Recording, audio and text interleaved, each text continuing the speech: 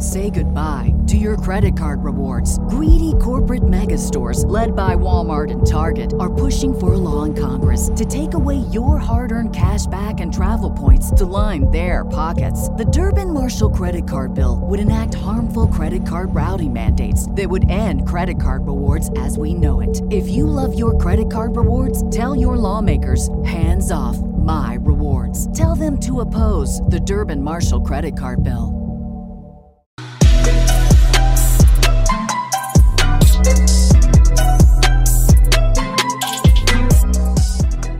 TFA fam, what's up? What's going on? It's your boy Matty D back with another edition of the wide receiver cornerback matchups, this time for week 2. Last week we had a good week. We kicked off the season great. With week 1, we had a big week. The 3 starts that we had labeled last week was Jakobi Meyers, 9 targets, 6 receptions, 44 yards. Unfortunately did not find the end zone, but still turned out a solid day if you went with him in your lineups. Marvin Jones, 9 targets, 5 receptions, 77 yards, and a touchdown. Definitely a good start for Marvin Jones to the season last year and for your fantasy teams if you got him in there. And then our boy Deebo Samuel came through in the clutch for us. 12 targets, 9 catches, 189 yards, and a touchdown.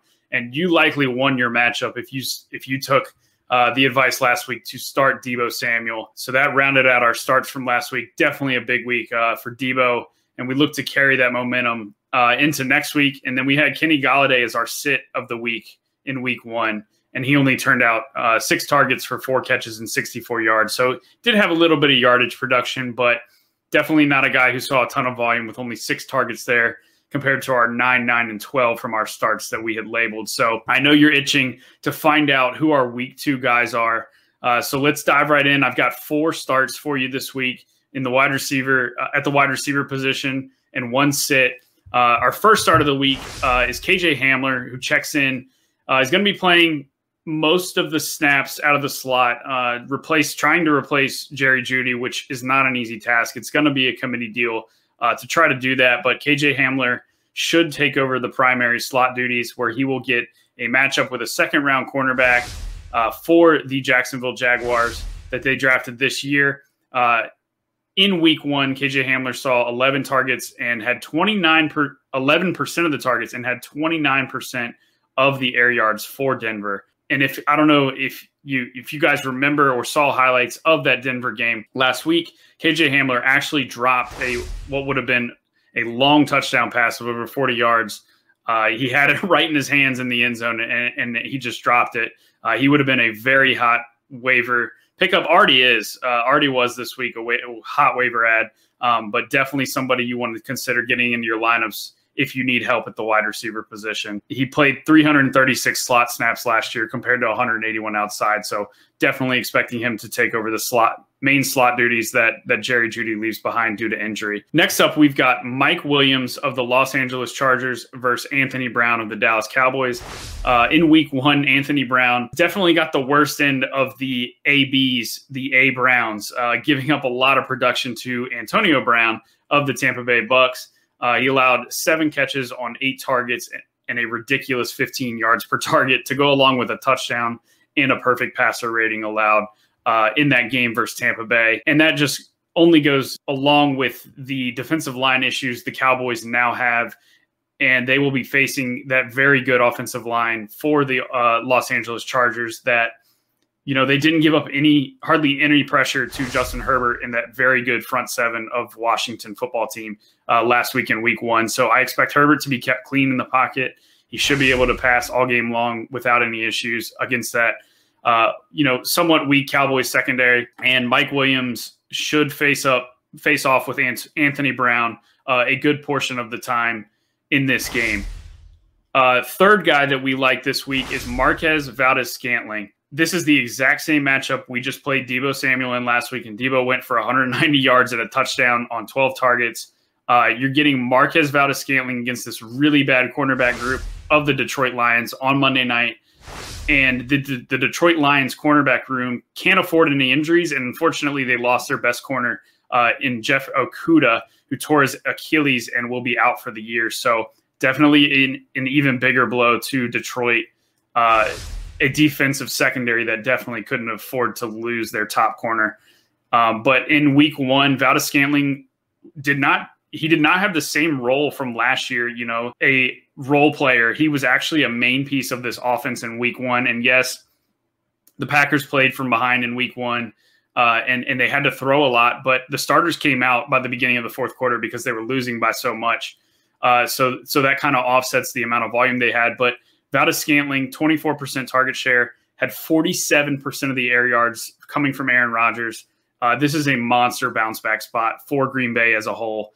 And I definitely think Valdez-Scantling will be a big part of that. He should be the number 2 wide receiver locked in behind Davante Adams. And I'm expecting Rodgers to come out and throw for, he may even throw for 5 touchdowns in this game. So if you have Valdez-Scantling and you're looking for a deeper play for wide receiver flex, definitely give him a consideration. This Packers offense should absolutely obliterate this Detroit Lions defense on Monday night in a big bounce back spot. And speaking of big bounce back spots, a lot of you guys were burned by Brandon Aiyuk in week one. And that leads us to my number 4 start for the week. Brandon Aiyuk gets a matchup with the Philadelphia Eagles this week, and I'm expecting his playing time to go up.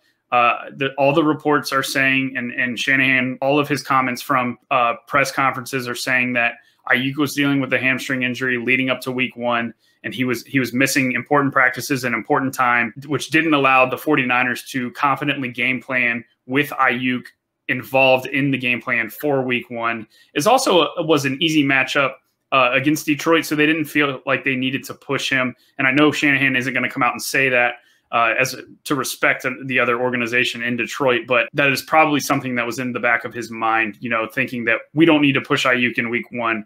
We're playing Detroit. We should be able to win it just by targeting Debo 12 times for 9 catches and 190 yards. I'm expecting Aiyuk to bounce back and see a much more significant snap share and a much more normal role for him.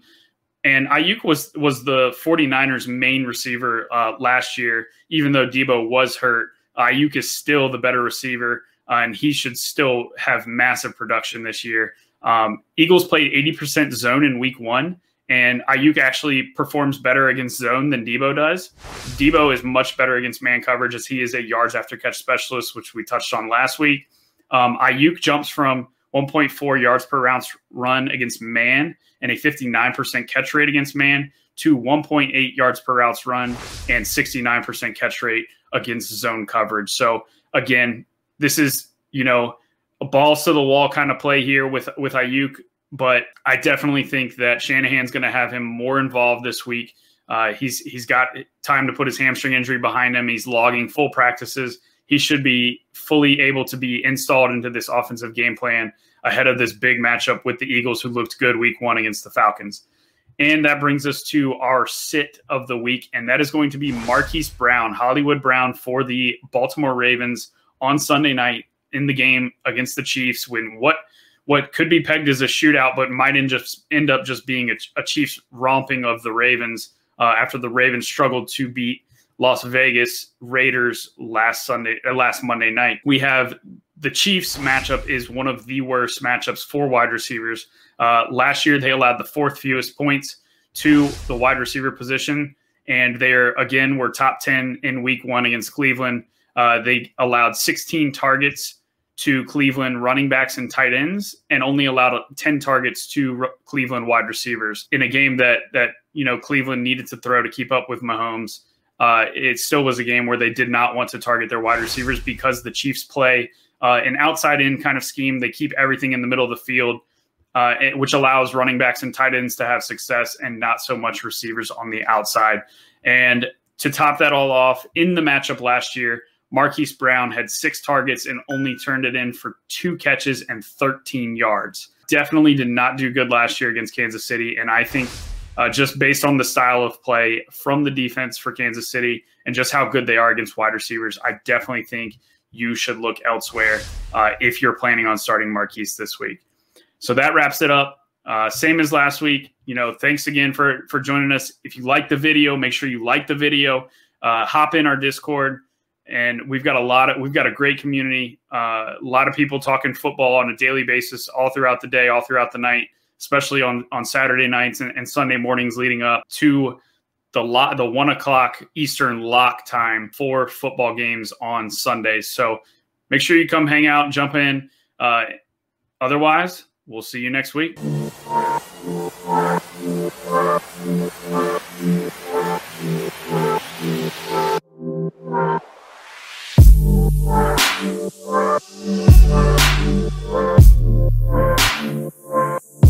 Say goodbye to your credit card rewards. Greedy corporate mega stores, led by Walmart and Target, are pushing for a law in Congress to take away your hard-earned cash back and travel points to line their pockets. The Durbin-Marshall credit card bill would enact harmful credit card routing mandates that would end credit card rewards as we know it. If you love your credit card rewards, tell your lawmakers, hands off my rewards. Tell them to oppose the Durbin-Marshall credit card bill.